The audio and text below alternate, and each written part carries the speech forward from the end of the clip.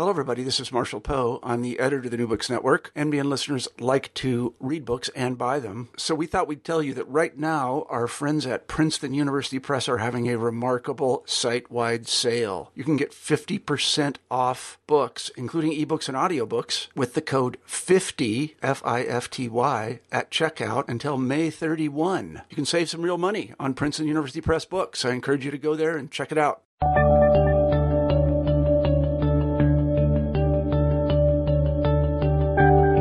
Hello, everybody, and welcome back to New Books in History. I'm Marshall Poe, your host. Each week we pick a history book that we find particularly interesting, and we interview the author of that book. This week we're very happy to have Giles McDonough on the show, and we'll be talking about his book, After the Reich, The Brutal History of the Allied Occupation. When I was growing up, my grandfather used to tell me the story of the German POWs who had been captured in the North Africa campaign in 1943 and been taken to the United States, in this case to central Kansas, to work as farm laborers. He was in charge of a platoon of them. Apparently, many of them did not want to go home in 1945 when they were given the opportunity. Having just read Giles McDonough's new book, I can understand why, because conditions in Germany were absolutely horrendous. Everybody has, of course, heard of the atrocities committed by the Nazis during the war, but the atrocities committed by the Allies after the war in retribution for the Nazi crimes are less well known. Giles does a good job of setting the record straight in this regard. It's really quite an eye-opening book because it turns out that none of the Allies are really guiltless. The Russians were the worst of the lot, but the Americans, French, and British also were involved, as were the Czechs and the Slovaks and the Serbians and whole bunches of other people who meted out a certain and very harsh revenge against the Germans after the war. I don't know whether justice was served or not. I'll leave that to you. I enjoyed talking to Giles today, and I hope that you enjoyed the interview. Here it is. Hi, Giles. Hello. How are you today?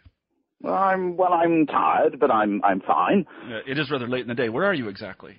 I'm sitting in North London, looking out over my front garden. That's very nice. I'm sitting in my office looking over my computer screens. It's not really very enchanting. I should tell our listeners that we're talking to Giles McDonough today, and we'll be discussing his book, After the Reich, The Brutal History of the Allied Occupation. I've read the book, of course, and I was...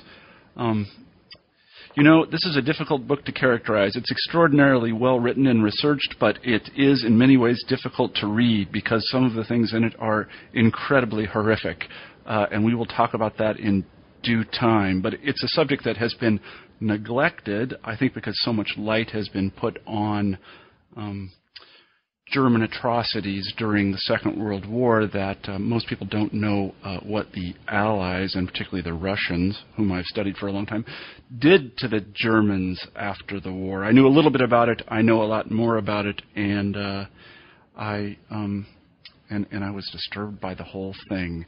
But in any event, Giles, let me ask you to begin the interview by telling us a little bit about yourself. Well, where do we start? I was born here in London in 1955, and I come from a very mixed family with some of its origins in Central Europe. And I grew up here in London, and I studied at Oxford, and then later in Paris, and I have been a journalist, and I am now a professional historian, but I'm not attached to any particular university. Mm-hmm. Mm-hmm. Yes, this is something Americans have difficulty understanding. I've actually interviewed a number of your colleagues who are professional historians but are not attached to a university, and I've gotten queries from, again, many of my countrymen who don't understand exactly how one does this. Maybe you could just say a few words about that. Well, I think that probably with no great knowledge, the American system is in many ways more like the German system, and there's a sort of seriousness about that academic things must all take place in universities. In this country, there is slightly more of this tradition of the man of letters, which is an old tradition here. Admittedly, it's got a bit sort of curled at the edges now, but, we have an old tradition of independent scholarship, which in Germany and America there is less of. Scholars are found in universities. Mm-hmm. Yes, most of the independent historians I know work at Starbucks, so it's very difficult to make a living. Although I try to encourage people who come here for PhDs and other places I've taught to try this, because I know for a fact that the history parts of most big publishers' lists sell very well. And I think that people don't know this and therefore attempt to get an academic position when, if they have a certain amount of talent and gumption and stick-to-itiveness, they can make a living doing this kind of thing. I enjoy the books that professional historians who are not attached to universities write very much. They are often, almost always, much better written than the books that I myself wrote. I doubt very many people have read my treatise on 17th century European travelers to Russia. I don't recommend it, but the books that I have read by people such as yourself have been much more wide-ranging, almost philosophical in a way, and better reads, so you have compliments from this side of the Atlantic. Let me ask you this. How did you come to write this particular book? Well, that goes back quite a long way, because it goes back, I suppose, to a book I wrote on Prussia, which came out here in 1994, in which I tried to tell the story of this state of Prussia. And in the closing bars of that book, if I could say that, I tell the story of the end of Prussia in 1945, because after all, those were the bits the Russians reached first, if you like. East Prussia, Silesia, Pomerania, those areas that were part of the Prussian homelands. And after the war, there was a notorious Control Council law that was passed, which abolished the state of Prussia, but in doing so heaped scorn on it as the country that was the originator of so many wars, and therefore it had de facto ceased to exist. And so Prussia became the scapegoat, if you like, for this aggressive Germany that they wanted to get rid of. But of course, it was an easy scapegoat to make, because at the conference in Potsdam, they had already assigned most of the famous parts of Prussia to Poland and even a little bit to Russia. And all that was left of the Prussian homelands, that is Brandenburg, had been subsumed into the Soviet zone. So Prussia, as such, with all its traditions, love it or loathe it, had been very, very effectively destroyed by the post-war settlement. So that is the origin, if you like, of the book that I wrote, that I broadened it out to include not just what the Soviets did, but also what the other allies did. Mm-hmm. Mm-hmm. Maybe you could say a few words about the literature that was available in any language, I suppose, about the post-war treatment of Germany. I know of Norman Naimark's book it's about the Soviets in occupied Germany, but other than that, I don't really know of any literature. Well, there is a little bit, but as you say, it's thin on the ground. Norman Naimark, thank you for correcting me, I can call him Naimark, but I have no idea how to pronounce his name. But it's an excellent book on the Soviet zone. There is pretty well nothing on the French zone. There's an excellent book by, I saw her last night, Patricia Meehan, on the British zone. Otherwise, most of the literature is completely out of date. And there are some quite good books on the American zone. And in a way, I think probably the American treatment is the best, because, I don't know, it's the beginning of American involvement in Europe after the war, having stayed out of Europe after the First World War, and therefore there's a lot of examination of that. And so the strongest sources, if you like, are really looking at the American zone. There are lots of things that we don't know about our own zone. You ask me questions about atrocities carried out by the British. There are certain questions that I have to leave unanswered because I simply do not know, and I don't know where the information would be. For example, we know about rapes carried out by American soldiers. We don't know anything really about rapes carried out by British soldiers. Mm-hmm. Mm-hmm. I see. Let's talk a little bit about the evidence then. One of the things that struck me in reading the book is the number of memoirs that were available. There must be an incredibly rich memoir literature, mostly in German, on this period. Talk a little bit about those memoirs and also other sources that are available. Well, there are these memoirs. I suspect that in Germany people are in two minds about reading them. I mean, this has been translated into English in the 1960s, and I think I've said in the bibliographical note at the end of the book that it is one of the most moving books in any language ever written, is the diary of Count Heinz Lehndorff, called an East Prussian Diary in England, which recounts the whole story of what happened once the Russians arrived in Königsberg. There were quite a lot of books like this, published, I suppose, in the 50s and 60s. And a lot of this, and I think this is where some people smell sulfur, a lot of this was actually encouraged by a ministry that used to exist in Germany, which was the Ministry for the Expellees, which I think was eventually, I may be wrong here, wound up by Willy Brandt as part of his Ostpolitik, his attempts to create a rapprochement with the Soviet Union in the early 70s of getting rid of the bones of contention. It was Willy Brandt who stopped, who recognized East Germany. It hadn't been recognized by West Germany at all before then. So this ministry actually interviewed people and took their depositions, and a lot of these things were published in a number of big bound volumes, which you can find in German libraries. And some small offcuts were also published in English. So you have all those depositions. A lot of people want to say that they were exaggerated or false or whatever. It rather depends on your ideological view of what these people are saying. Many Germans don't see it as a worthy thing to actually even remind themselves or even think of this time, because there is a process of atonement in Germany that's very important, particularly to the left, that Germany should not seek to excuse itself in any way for the monstrous acts carried out by the Nazis, and therefore to draw pity on themselves or sympathy is entirely wrong. This, I think, is very much a view which one understands, that Germans should feel revulsion for what went on during the war. But on the other hand, there's no reason why it should affect you and me not being Germans. We might choose to see that this was unjust, and we're not calling for any sympathy for the Germans, we're just calling for objectivity. I see. So let's talk about Allied plans for Germany after the victory. By 1944, certainly they knew that they were going to be victorious. Maybe you could take us through the various schemes that they had designed for Germany after the war. Well, the most notorious of these, of course, was the famous Morgenthau Plan. Henry Morgenthau was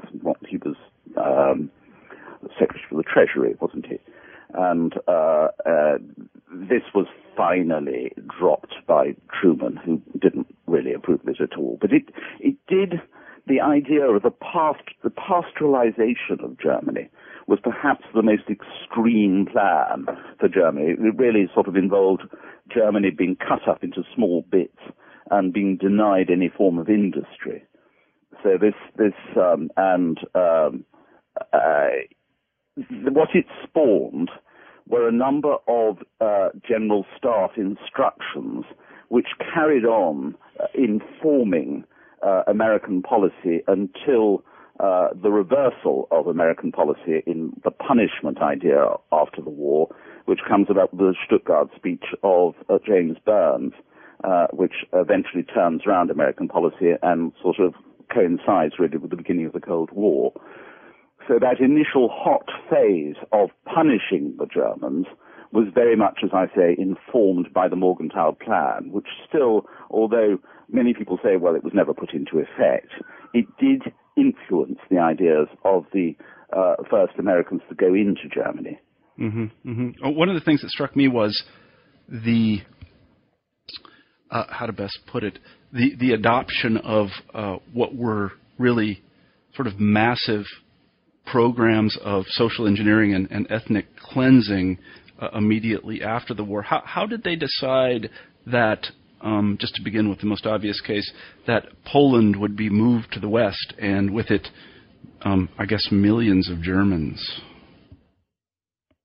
How was this decided? It was decided at Yalta, though it has its roots earlier, I think, Tehran, but it was decided, of course, finely tuned at Yalta.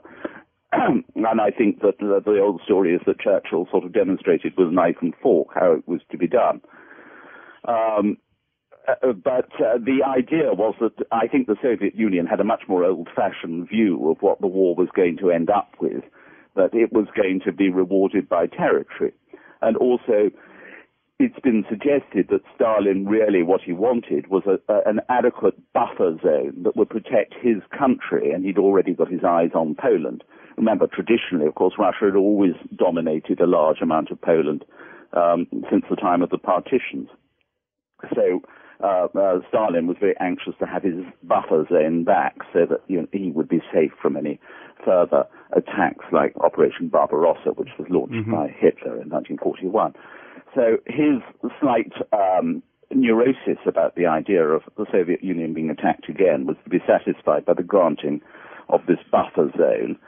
And at the same time, he was going to be rewarded by various bits of territory that appealed to him. Of course, one of these was part of East Prussia, which was another means of getting him an ice-free port. I'm not sure that Königsberg actually is an ice-free port, but he had his eyes on Königsberg, and of course, Königsberg is still in Russia as Kaliningrad. So that was very much the idea when the idea of what we were going to do with the German fleet came up, and Churchill suggested, of course, that they should sink them. And Stalin immediately perked up and said that if Mr. Churchill wants to sink his portion of the German fleet, he was quite welcome to do so, but he was going to keep his. So it was a much more old-fashioned view, and there was far less of this high moral tone that you were likely to find with Americans and to some extent with the British. I think the high moral tone, or the highest moral tone, was with the United States. The French, to some degree, were just in it for whatever they could get out of it, and they, of course, ended up with a much smaller amount of territory than any of the other powers, and that was largely the pressure that was exerted by Churchill to make sure that the French got a seat at the table. Let me ask about this. You say, not to quote you back to yourself, that the Russians' objectives were more or less traditional. The thing that I don't find terribly traditional about that is that in the 19th century, when the Russians had taken territories that were not ethnically Russian, and they had been doing this since the 16th century, they left the extra-Russian ethnicities where they were, either to, how does one say, exploit them or hold them hostage or something like this. Yeah. But here the plan was rather different. They were going to expel them. Well, of course, they'd done that, sorry to interrupt you, they'd done that to the Volga Germans during the war, hadn't they? So, I mean, they had gained a little bit of experience of banishing the Volga Germans. But no, I think this was to be a permanent thing, and I think there were many precedents for this, weren't there? There was the exchanges between the Greeks and the Turks just after the First World War. Sorry. Which lots of people thought there was a sort of respectability in this idea of moving entire populations. The same thing had been discussed with a view to the Germans in Czechoslovakia during the war, that the only solution to the problem of the Sudetenland was to actually get rid of the Germans in Czechoslovakia. There was this fantasy that these things could be done without severe loss of life. And therefore sensible men sitting around tables during the war would say, yes, all we need to do is to move these 3 million Germans, and that will be done humanely.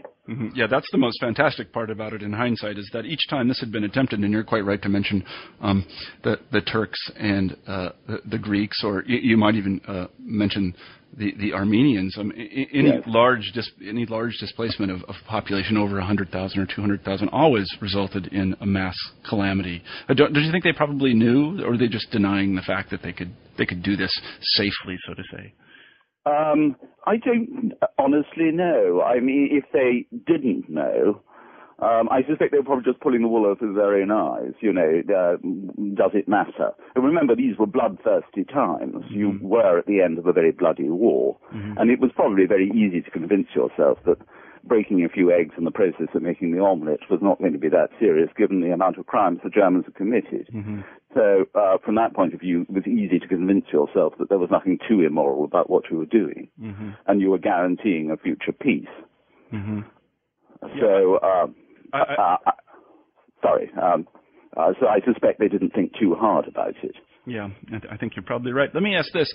One wonders whether a failure to draw a distinction between Nazis and Germans was, at least as a pretext, at the heart of this. How did the various Allied powers line up on the question of the difference between the way Nazis should be treated and the way in which Germans should be treated? Well, at the beginning of the war, of course, they didn't even really know what Nazis were. I mean, quite a lot of people thought they were just fighting the Prussians again. And there seemed to be a remarkable little amount of knowledge about what Nazism was about and what the totalitarian state was about. I mean, look at the evidence, the questions asked at Nuremberg. Some of them seem remarkably naive now. And, of course, the sort of way that the German opposition to Hitler was dismissed, saying, people like Anthony Eden in this country would say, if these people are honestly opposed to Hitler, they should stand up and say that they don't like Hitler, extraordinary naivety of people who had no idea what it was like to live in a totalitarian state. So there was that level of naivety. There doesn't seem to have been, or maybe the knowledge of the atrocities being committed by the Nazis, it was there if you wanted it. But there was a remarkably little use of it in propaganda until after the war. The famous film of the liberation of the camp at Belsen, which is what a lot of our footage comes from when we go back to looking at concentration camps. But that film, which was then shown after it was made all over Britain and probably all over the world, that was probably the first time that the concentration camps were used as propaganda for our cause. And yet, that was after the war had finished. Mm-hmm. Now, of course, the Allies knew about the concentration camps. They may not have known exactly what went on in them, not precise details of what went on in them, but they certainly knew they existed. But they didn't make any point, they didn't really dwell on it in propaganda terms. Maybe because they burnt their fingers a little bit with propaganda in the First World War, all the sort of raping of nuns and that sort of thing that was current during the First World War. Mm-hmm. Now, the Russians, on the other hand, did use... they did, yes. A lot. I mean, particularly I'm thinking of the writings of, I can't remember his name, Ehrenberg. Yes, Ilya Ehrenburg. Ilya Ehrenburg, yeah. And they were, they didn't, I think at the beginning of the war, they did draw a distinction between Nazis and Germans, but near the end of the war, I think if you look at the propaganda, they did not draw this distinction. Well, of course, they did put up these posters everywhere with Stalin's words saying, Hitler's come and go, but the German people will always, be with us, i.e. that, we're not fighting the German people, which was very different, of course, to the way they actually treated the German people. And Stalin does appear to have been encouraging this sort of retribution, which was to allow his soldiers really to enjoy a sort of wild party of terror, which and then rein them in later. But to give the boys some fun, which he clearly did believe that the boys were having a good time and that they should be given a good time because they'd fought hard. And there was an element of that. Mm-hmm. Yeah, no, I find one of the things that always comes up in discussions of atrocities of this sort and on this scale is the conflict between the desire of soldiers with perhaps the political allowance of their higher-ups to rape, pillage, and burn, and then the notion of military discipline, which, especially in the German case, we know that that some Wehrmacht officers objected to the use of Wehrmacht soldiers in atrocities. And were there any similar sorts of cases in the Russian army, in the Red Army? Well, there are one or two cases. I can't remember exactly all the. There was one man, Lev Kopolov, who was sent off to the Gulag because he objected to the way the soldiers were behaving. I think he is a fairly famous case. There were instances where Soviet officers objected to the behavior of their men, but there was always a risk, of course, that their men would turn around and shoot them. I mean, you're right in saying that you cannot behave like this and be a disciplined fighting force at the same time. So when I said earlier on that I don't have a lot of evidence about the way that the British behaved, on the other hand, I would doubt it. If we were to find, I would doubt we would find a huge number of rapes of this sort carried out by British soldiers, for the very simple reason we had rather an old-fashioned army with a very strong stress on discipline, and where officers commanded and didn't expect their command to be questioned, and that a man running around madly after a woman is a source of chaos if you are an officer commanding an army. Mm-hmm. So it can only exist if it is tolerated higher up. Mm-hmm. Mm-hmm. Yeah, I see what you mean. One of the things that you read about the Russian atrocities and the rapes in particular, that it wasn't the frontline troops that were involved in it, but in fact it was the investment troops. Yes, exactly, the investment troops. Maybe you could. Is that true? Or well, of course, then they would be much more. They wouldn't have the job of fighting the enemy. They would just have the job of occupying, which means that they wouldn't be in danger of getting shot or destroying the military advance by what they were doing. So it would make sense that it was the investment troops that carried out most of the atrocities. It didn't always follow that pattern, because if you take the first great atrocity committed by the Russians on German soil, which was in October 1944 at Nemmersdorf in East Prussia, they literally broke over the border for the first time and raped and murdered 80 women in the village, mm-hmm. and quite a number of old men as well. So, I mean, that was not an investment force. That was just clearly a little warning shot. Mm-hmm, mm-hmm. So, would you say it's the case that the Red Army went into these areas, Silesia, Pomerania, East Prussia, and so on and so forth, with the intention of raping, pillaging, and burning? I mean, was that they were given to know that they could do this? They were certainly given to know that they could do this, and all the evidence in Solzhenitsyn, for example, writes about this as well. I think all the evidence points to the fact that either they were directly told they could do it, or they were told that we will turn a blind eye to it. Mm-hmm. Mm-hmm. So do we have? I know that the prospect of mass rape is a kind of terror weapon, was an important part of German propaganda during the end of the war. And I've even heard arguments that claim that the amount of raping, pillaging, and burning that was actually accomplished was our understanding of that was exaggerated by Nazi propaganda. Do you believe that's true? Before the war ended, yes. That Goebbels was using it. I think Goebbels was using it in order to tighten morale at home, to get people to fight much harder. Mm-hmm. I don't think he was necessarily exaggerating, and all that we learn from the accounts of people who lived through those early days of the Russian occupation, everything that we learn points to the fact that they all say, not only was Goebbels not wrong, but it's worse than anything that Goebbels said was going to happen. Mm-hmm. So they had, I think, because by that stage of the war not many people had very much respect for Goebbels anyhow, they had tended to dismiss this Goebbels' warnings as something that was mere propaganda. Mm-hmm. And when, of course, it then happened, they said, well, he wasn't that wrong after all, because this is exactly as he described it. Mm-hmm. Mm-hmm. Now, when the Soviets arrived in these German areas and first propagated these atrocities, did a kind of mass flight occur?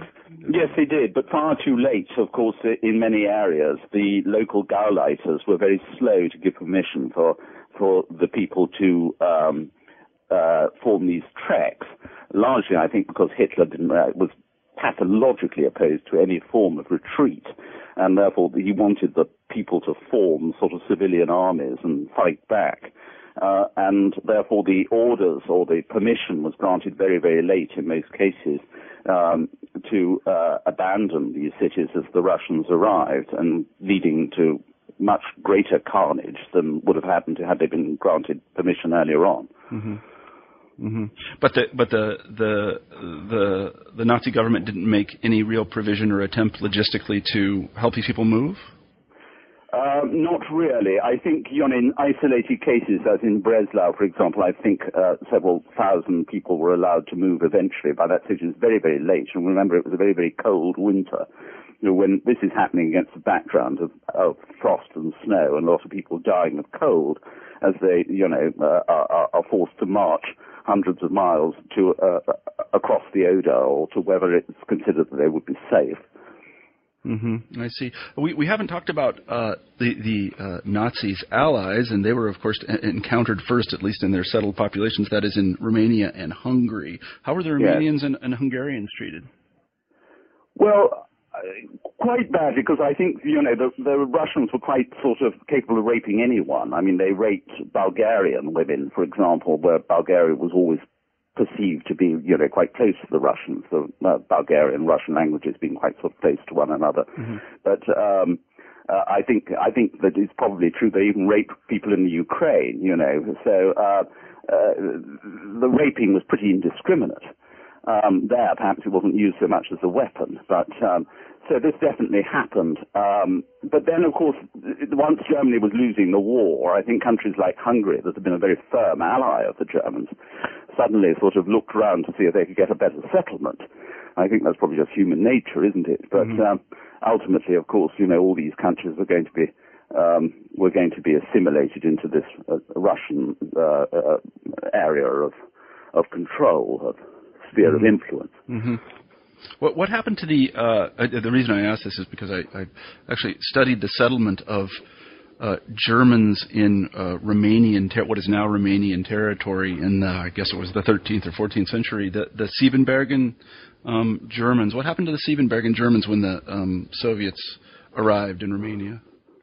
Well, the Siebenbergen, of course, many of them were quite prominent Nazis. I suppose when you quite often found with these ethnic Germans that because they felt threatened, once they heard the strong man in Berlin, Adolf Hitler, they flocked to his side because they felt threatened by the idea of being surrounded by Slavs, or in this particular instance, Romanians. And, there was quite a prominent Nazi movement, I think, among the Siebenbergen. After the war, many of them were rounded up and put into camps, and some of them fled back to Germany. But I think in the instance of Romania, it wasn't particularly savage. Again, a lot of Hungarian Germans were forced out, but not nearly as many as in Czechoslovakia, for example. Mm-hmm. The so-called Danube Slavs, the Danube Swabians, they called them in Hungary. And where it was particularly savage was in Yugoslavia, where there were a number of German settlements that had been there for hundreds of years, and those people were generally slaughtered or pushed into camps where they died of disease. Mm-hmm. Mm-hmm. Quite a larger population were the Sudeten Germans. Yes. And now here we have kind of an interesting thing where in which there's a certain amount of piling on, I guess as we would call it in America. I don't know if you have that expression in the UK, where the Slovaks and the Czechs get in on the act. Yes. Well, once, of course, the Russian army had arrived, then there was all hell was let loose. To explain the savagery of all that, I personally can't find that the occupation in itself is quite enough to explain quite why the Czechs and the Slovaks behaved in quite such a savage way towards the Sudeten Germans. I think that, there is an element of, let's get rid of them, they've always been trouble and now we're going to deal with them once and for all. So there's an element of a sort of revolution there taking place at the same time, remember that these Germans were often the richer members of the community. They were the ones with the nice houses. They were the one that, who had the biggest farms. A lot of the nobility in Western Czechoslovakia was German in origin or spoke German at home. A lot of the richer people in the big towns were Germans or spoke German at home. So this was an opportunity, I think, to get rid of them once and for all. Mm-hmm. And a lot of it was greed. I mean, to be quite honest, it was going up and seeing a really nice house and then, getting rid of the inhabitants. Mm-hmm. Mm-hmm. Yeah, there is kind of a final solution quality to many of these spates of ethnic cleansing. We're going to be done with this once and for all. We're simply going to push them into the Klein Deutschland, I guess is what you'd call it. Yes, and there's not going to be any more Gross Deutschland. Let me ask about the sudden appearance of the nationality Austrians. I know that I have some Austrian friends, people I know, and they will always very clearly point out that they're Austrians and not Germans. Yes. Is this related to what happened to me? Yes, absolutely. Yeah. I mean, I spent a lot of my mother was actually born in Austria. I spent a lot of time in Austria, but I'm always quite amused by the fact now that people speak Austrian dialects now who before the war would certainly have only spoken Hochdeutsch. So there's a particular stress at the end of the war was laid on the idea that we are very different from the Germans. Now, before the war, Austria was referred to universally as German Austria, mm-hmm. and Austrians referred to themselves as Germans. The word Austria was very little used without the word German to qualify it. Mm-hmm. Mm-hmm. After the war, of course, certain styles of dress became a sign that you were actually being Austrian rather than German. The famous Styrian suit, for example, the famous Styrian hat that you'll see around the streets of Vienna to this day. All these things were adopted as a sign that the wearer was an Austrian and not a German, and therefore was not to be despised by the Allies. And this had been calculated to some degree by the so-called Moscow Declaration in 1943, which was a kind of cunning little move on the part of the Allies to tell the Austrians essentially that they wouldn't be punished if they rose up against the Germans. I mean, this just makes sense in terms of strategy anyhow, whether you like it or not, to try and break up Hitler's empire. But this is not to say that some Austrians weren't completely disillusioned by Hitler, but then quite a lot of Germans were as well, by 1943. But there was a little rebellion that took place just as the Russians closed in on Vienna. But otherwise, I think probably it was really a part of Austrians sort of saving their skins mm-hmm. at the end of the war and this then was worked into the notion of the new republic that was founded after the war, that every chance was given to stress that Austria's differences from Germany rather than the things that they had in common, even to the degree of certain writers, like Grillparzer, for example, achieved an enormous importance after 1945 that he perhaps didn't have before 1938. Certain poets, writers, musicians, and that sort of thing was stressed to a degree that because they were Austrian. Mm-hmm. Mm-hmm.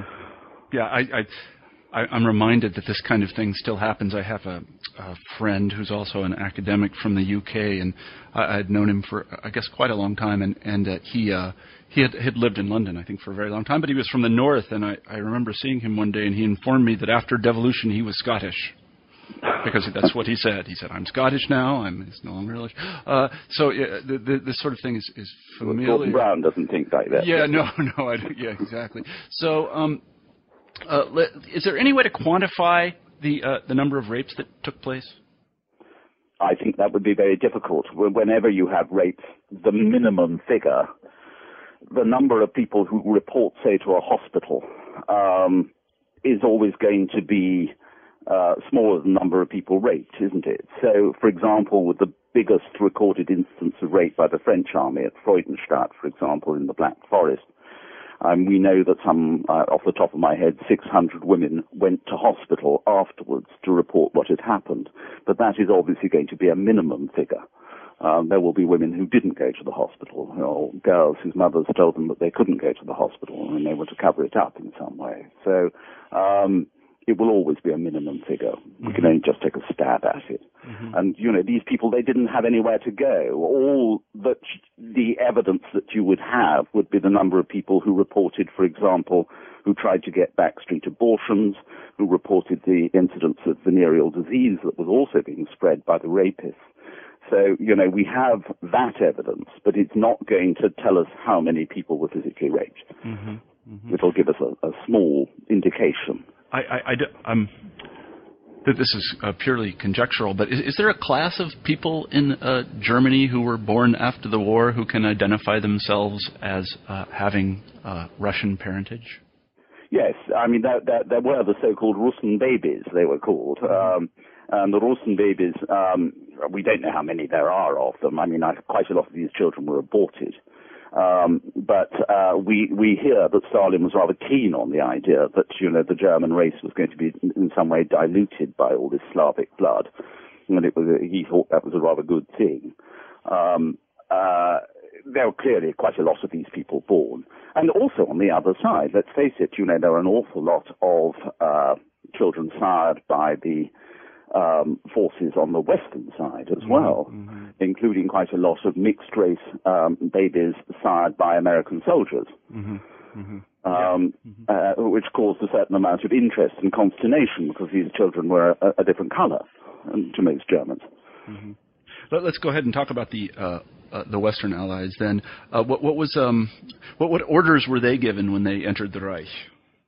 Well, I think that the most famous order was the non-fraternization order, which meant that a completely unworkable arrangement that Americans and British soldiers both subscribed to this idea that there would be no fraternization with the enemy, and that, if a child was to break down in tears in front of them, they were to ignore the child, not speak to it or pick it up or anything like that, a completely unworkable thing.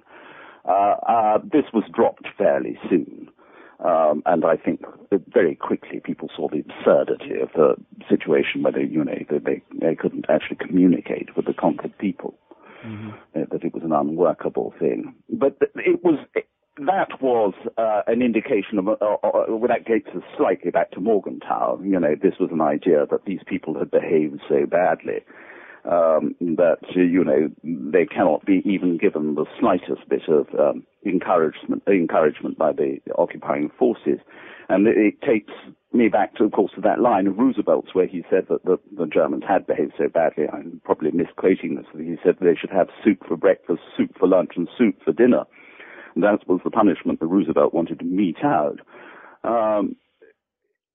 They were to be given this cold soup. Of course, all this radically changes when Allied thinkers, principally the Americans, actually understand that they need the Germans after the war. And this doesn't take long to dawn on them. People like Patton, of course, had a great deal of sympathy for the Germans, sometimes sympathy for the wrong Germans.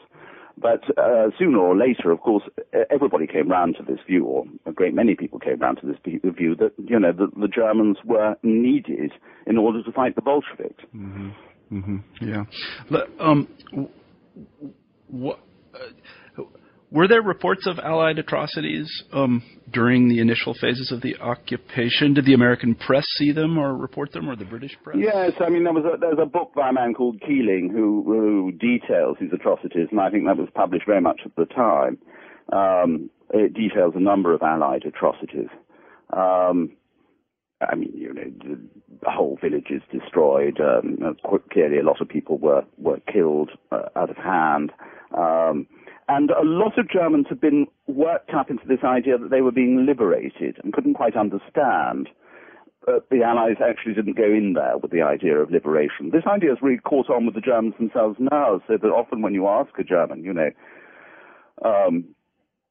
about this time, they say, we were being liberated.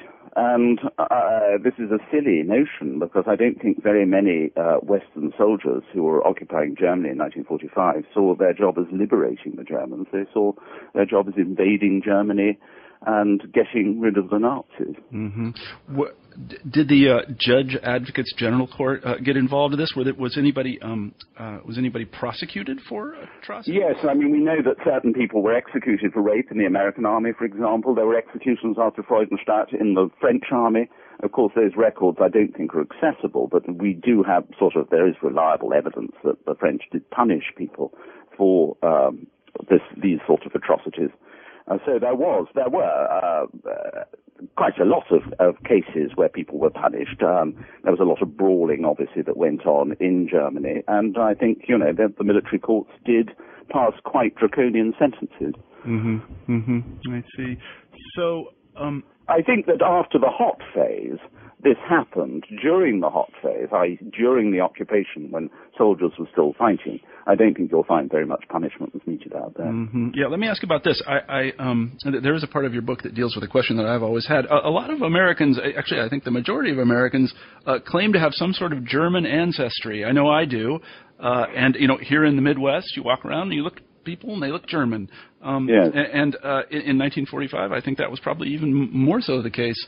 Was there any worry on the part of the Allied command about these people, and did they show any sympathy toward the Germans because of their ethnic heritage? Well, certainly we are told that they needed a lot of convincing, and part of the business that they were told that all people should visit the concentration camps in order to convince them what they were fighting and that the Germans were deeply immoral people. And this was considered much more important in the American army because many of these Midwestern people of Germanic origin, as you say, didn't really know why they were fighting. A lot of them had only arrived very recently in the United States. Their first language was still German. Mm-hmm. There is one instance which I mention in the book of a Jewish American who spoke German was traveling with with a German American, and suddenly they take a detour to go into some little cottage where they find some man sitting over his beer or something like that.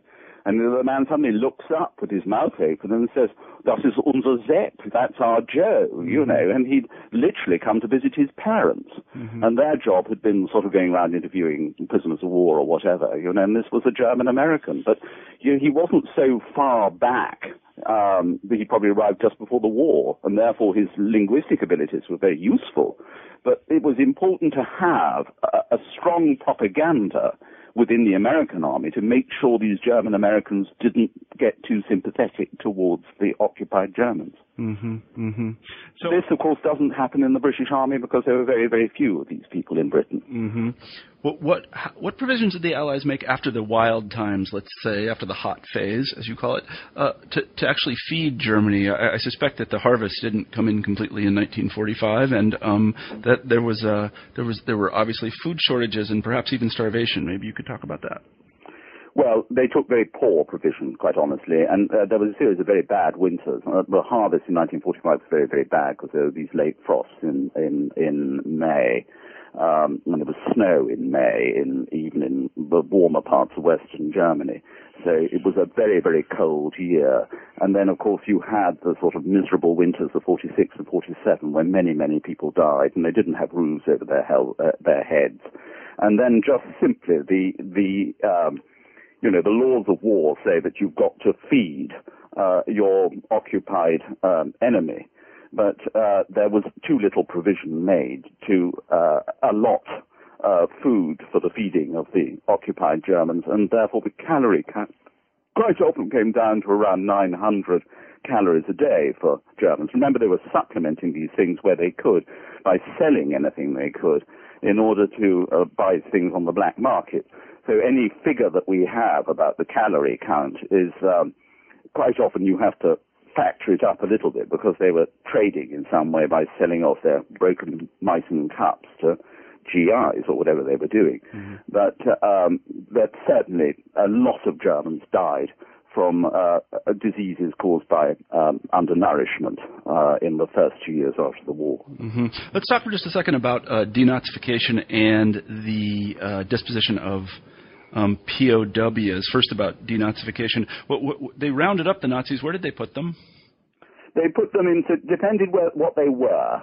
if they were Wehrmacht prisoners, then they were put into big Wehrmacht camps, and very soon the Americans themselves decided they didn't want to keep these prisoners of war, and some of them were then sent back to England, where they remained for a couple of years, I think, off the top of my head, and some of them were sort of leased out to the French, who I think had large amounts of prisoners of war, which they put to work as slaves. The category of prisoners of war, as defined by the Geneva and Hague Conventions, was essentially abolished, so that and new terms were issued which allowed them not to treat them quite as you treat an honorable enemy.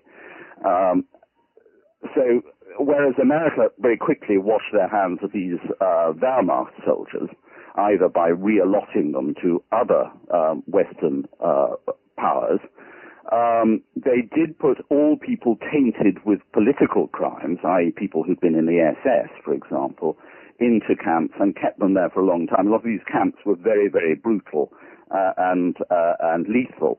One particular, one can almost understand the temptation for doing this.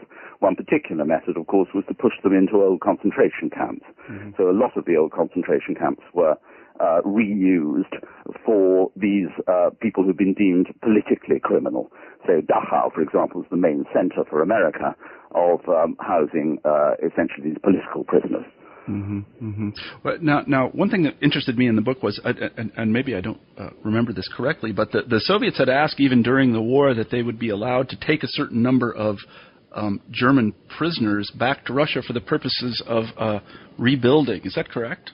Yes, I think that is correct. Yeah, and they did actually take them back, because one of the things Russians will point out to you when you're in Moscow or someplace, they'll point to buildings and say, yes, that was built by German prisoners of war. How many of them were actually taken back to Russia to be used as laborers? Well, I don't have a figure at the top of my head, but I mean huge numbers, and huge numbers of scientists as well, and all those people who were supposed to be useful in rebuilding the Soviet Union after the war. I mean, it's one of those facts of history that the space programs of both America and the Soviet Union were essentially carried out by German scientists who had been, one way or another, taken home as war booty, and entire factories full of technicians were taken back to Russia, and many of them didn't come home till the mid-50s. Mm-hmm. So, yes, they took them home. I mean, another instance is you take the castle in Warsaw, which had been destroyed, of course, by the Germans during the war. That was entirely rebuilt by German prisoners of war. Mm-hmm. Mm-hmm. Yeah.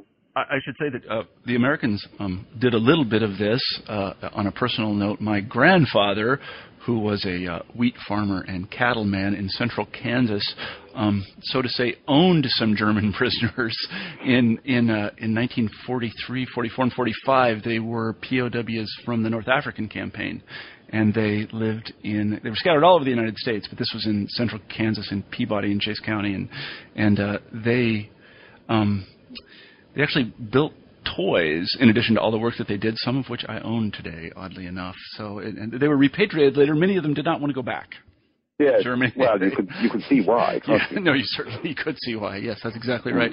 So let me ask you a couple of broad questions. Do we know how many, as the demographers call them, excess deaths there were as a result of this punishing occupation from the period May 1945 to the early 50s? Well, these figures are very disputed. I think we have a figure of the number of deaths caused by the expulsions to be about 2.25 million civilians. And then you could obviously add the deaths of well over 1 million prisoners of war to that. You would then have to add to that in some way the number of Germans who died because they were so neglected after the war, who died of hunger or cold or whatever in the immediate months after the end of the war. I mean, we are looking at a figure between 3 and 4 million, aren't we? Mm-hmm. Mm-hmm. Yeah, I want to ask you about, we've talked about this a little bit, but how is the the final days, I guess the result of the war, including the expulsions and the territorial readjustment and ethnic cleansing and that sort of thing. How is it remembered today? And the reason this is particularly interesting to me is I stayed a summer once in a town south of Koblenz where my host family had a map of East Prussia. A very old map of East Prussia prominently displayed in the room I was staying. How do Germans think about this today? Well, it's funny that, I was in Wiesbaden about a year ago, and an American friend of mine who lives in Germany and speaks wonderful German and that sort of thing was joking with a German about people being typical of this town and typical of that, and that's a typical Rhinelander's point of view and that sort of thing. And I said, how on earth can you talk about typical reactions of different regions of Germany, given the enormous demographic shake-up that took place after 1945. Mm-hmm. I mean, whole areas of Germany were restocked from these different areas. I mean, all the Germans who came from Pomerania were stuffed into the British zone. So, all around Lübeck, for example, on the Baltic, around there, were huge camps where these people were brought in, sort of ragged, half-starved individuals that had survived the onslaught of the Russians and then the retribution of the Poles after the end of the war. And these people were filled into these camps, and when eventually, the camps were closed, they settled in those areas. So demographically, Germany is not what it was. It's very hard to say. Even a city like Munich is typically Bavarian. I think, it is no longer the sort of jolly Catholic beer-drinking city that it was before 1945 because of the number of people who were settled there after the end of the war. So it has radically changed the demographic structure of Germany. Mm-hmm, mm-hmm. Is there that's just out of curiosity, is there any sort of tourist trade in Germany that will take people back to... A lot. They tend to be quite old people, and these Heimatgruppen.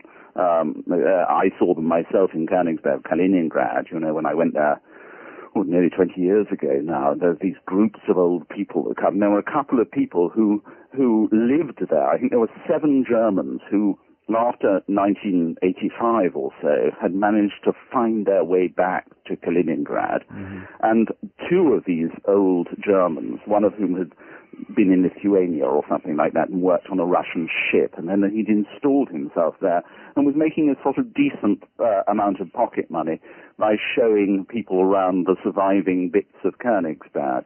And these buses came in, and even then, 20 years ago, all the time, of these elderly Germans wanting to revisit their roots. So yes, that it is quite prominent. In some areas, of course, they're not very welcome. Particularly in Poland, for example, where, there's always this neurosis that they'll want to come and claim their land back. Mm-hmm. I have heard from a correspondent, somebody wrote to me recently saying that he came from the Sudetenland and that he'd been offered the family house back. So obviously the Czech policy has changed now because they were very resistant to this idea before. Mm-hmm. Has any land actually been exchanged? I mean, is it? I don't know. It hasn't. But obviously, with the joining of the European Union by both the Czech Republic and Poland, this was a bit of a stumbling block because theoretically, as a citizen of the European Union, I should be allowed to buy a house wherever I please. Obviously, both the Poles and the Czechs were initially very frightened that this was going to mean a huge influx of Germans into their countries trying to buy back their own houses, their old houses. I think that, that all these people got so old and set in their ways that it was unlikely to happen, but there was a considerable neurosis about it. Mm-hmm. But there's no sort of irredentism where Germans are buying up land and... No, I haven't seen any indication of that at all. Uh-huh. Yeah, no, that's... And presumably there would be a great deal of resistance to selling these properties. But from this letter I had from this man who'd actually married an English woman he'd met while he'd been in a prisoner of war camp here, and it's an interesting story, this man had been offered his house back by the local authorities. So clearly the Czechs have actually changed their minds about this policy, and at least to a limited degree they're actually allowing Germans to buy property in the Sudetenland. I also hear from a friend who teaches at the university in Prague that land is still very, very empty. A lot of villages are largely empty in the former German parts of Czechoslovakia. And it may well be for this reason of actually stopping all these villages from falling down that they're changing their policy. Mm-hmm. Yeah, I heard this as well, and this is also, I think, true in Western Poland. What do the Poles think about Western Poland? Do they consider it? I mean, again, I have Polish friends, but I haven't ever talked to them about it. What do they think about these territories? Well, the people who are in Western Poland, of course, came from Eastern Poland, the bits grabbed by the Russians. So they come from the other side of the River Bug. So they didn't have a particular view on the Germans. And what's more, that they were driven from their homes as well. So, they suffered in a similar way in 1945 to the Germans who were driven out. If you go to a city like Wrocław now, which was the former German city of Breslau, all the churches have been renamed from the churches of Lvov. So, this church that you think is a red brick German Gothic church has got the name of a church in Lvov because the people of Breslau largely come from Lvov. Mm-hmm. And the university, the famous Brahms Festival Overture that you know and everybody knows, the Academic Festival Overture, which was written to the University of Breslau. That building, beautiful Baroque building, has been recreated, is the old University of Lvov now, with all the traditions of the University of Lvov. Mm-hmm. Yeah, no, that's absolutely fascinating. Are there any, this is my final question about the book, and then we can move on, because we've taken up a lot of your time. Central Europe is full of monuments of various kinds and remembrances. Are there any monuments or remembrances to the people that suffered after the collapse of the Nazis? Well, I'm thinking off the top of my head, these things were not always, I think in the old days when there was the Ministry of the Ex-Berlins, it was slightly more legitimate than it is now and has been since Ostpolitik. But if you go in Austria, near the little town of Retz, I've seen a monument which is directed against the expulsions of the German Moravians, what they often call Sudetenländer, but they were essentially the Moravians who lived in the south. And there is a monument there that is high on a hill looking out over the Czech Republic and, of course, commemorates the expulsions from the city of Znaim, which is just across the border. So there are monuments of this sort, but there aren't that many of them. Mm-hmm. There is this woman in Berlin who is trying to have a monument erected in Berlin, to join the other monuments that are being set up at the moment to remember the plight of the ex-Berlins. And she, of course, is considered a mixed blessing in Germany. Many people want to despise her because she is what they call an ewig Gestrige, an eternal yesterdays person. Mm-hmm. I think many people in Germany, particularly on the left, say that we've got to move on. We either atone for our sins or we move on and we don't look that way because it's no longer respectable to refer to the city of Breslau as Breslau. It must be Wrocław now. So a lot of people don't want to hear this. But for every person who doesn't want to hear it, of course, there are people who do want to hear it. And who are, they're not all people who are actually quite old now. These people have a way of influencing their sons and grandchildren, into being just as vehement in their condemnation of the post-war settlement as they themselves are. Mm-hmm, mm-hmm. So there are these people who are considered by some to be politically dangerous in Germany because they refuse to accept the post-war settlement in some way.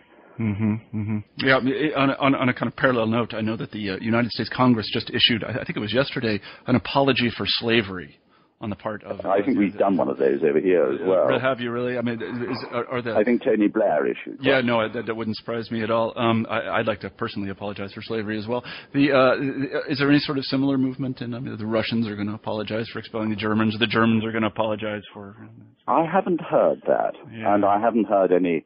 I think that Havel came closest in the Czech Republic to saying something that was tantamount to an apology. I'm not sure it was in so many words but I think there has been an acknowledgement. I don't think the twins in Poland would be likely to issue that sort of apology. No, I sort of doubt it. Yeah, but we live in an age of rampant apologizing for pretty much everything. Someone should write a book about that. Well, Giles, thank you very much for taking the time today to talk to us. Let me ask you our traditional final question here. You have a book that's about to come out here in the United States. Maybe you could talk about it a little bit. Yes, we're going to the other side of the war now, and we're going backwards. It's a book about 1938 and what took place in 1938, and it describes 1938 as the watershed year in Nazi Germany, when Hitler essentially casts off the electoral alliance with the right that had brought into power and essentially introduces a full-blooded Nazi regime where his party members dominate in all aspects of German life. So it describes essentially the events of that year with the Anschluss that merges Germany and Austria, to obviously the invasion of Austria, the invasion of the Sudetenland, or the occupation of the Sudetenland, Reichskristallnacht, which was the first state-organized pogrom against the Jews to take place in Germany since the Middle Ages, and all the dramatic events of that year. I see. And that book is called 1938? It's called 1938, Hitler's Gamble, and it will come out with basic books in November. Well, I look forward to reading it, and I hope that we can have you on the show again after you get done with what is probably a very long author's tour. I imagine they'll put you on the road. Are you going to make it over here to the United States at all to promote that? Well, I would love to. We are talking about that, but nothing has been decided yet. Well, Iowa City is not usually on the stop. Well, actually, sometimes it is. It's odd, but anyway, it'd be lovely to talk to you while you're here about the book. So, thanks for being on the show. I really appreciate it. Thank you. Okay, bye-bye. It's a great honor. Right, bye. Bye-bye. You've been listening to an interview with Giles McDonough about his book, After the Reich, The Brutal History of the Allied Occupation. I'm Marshall Poe, the host of New Books in History. Hope you have a great week.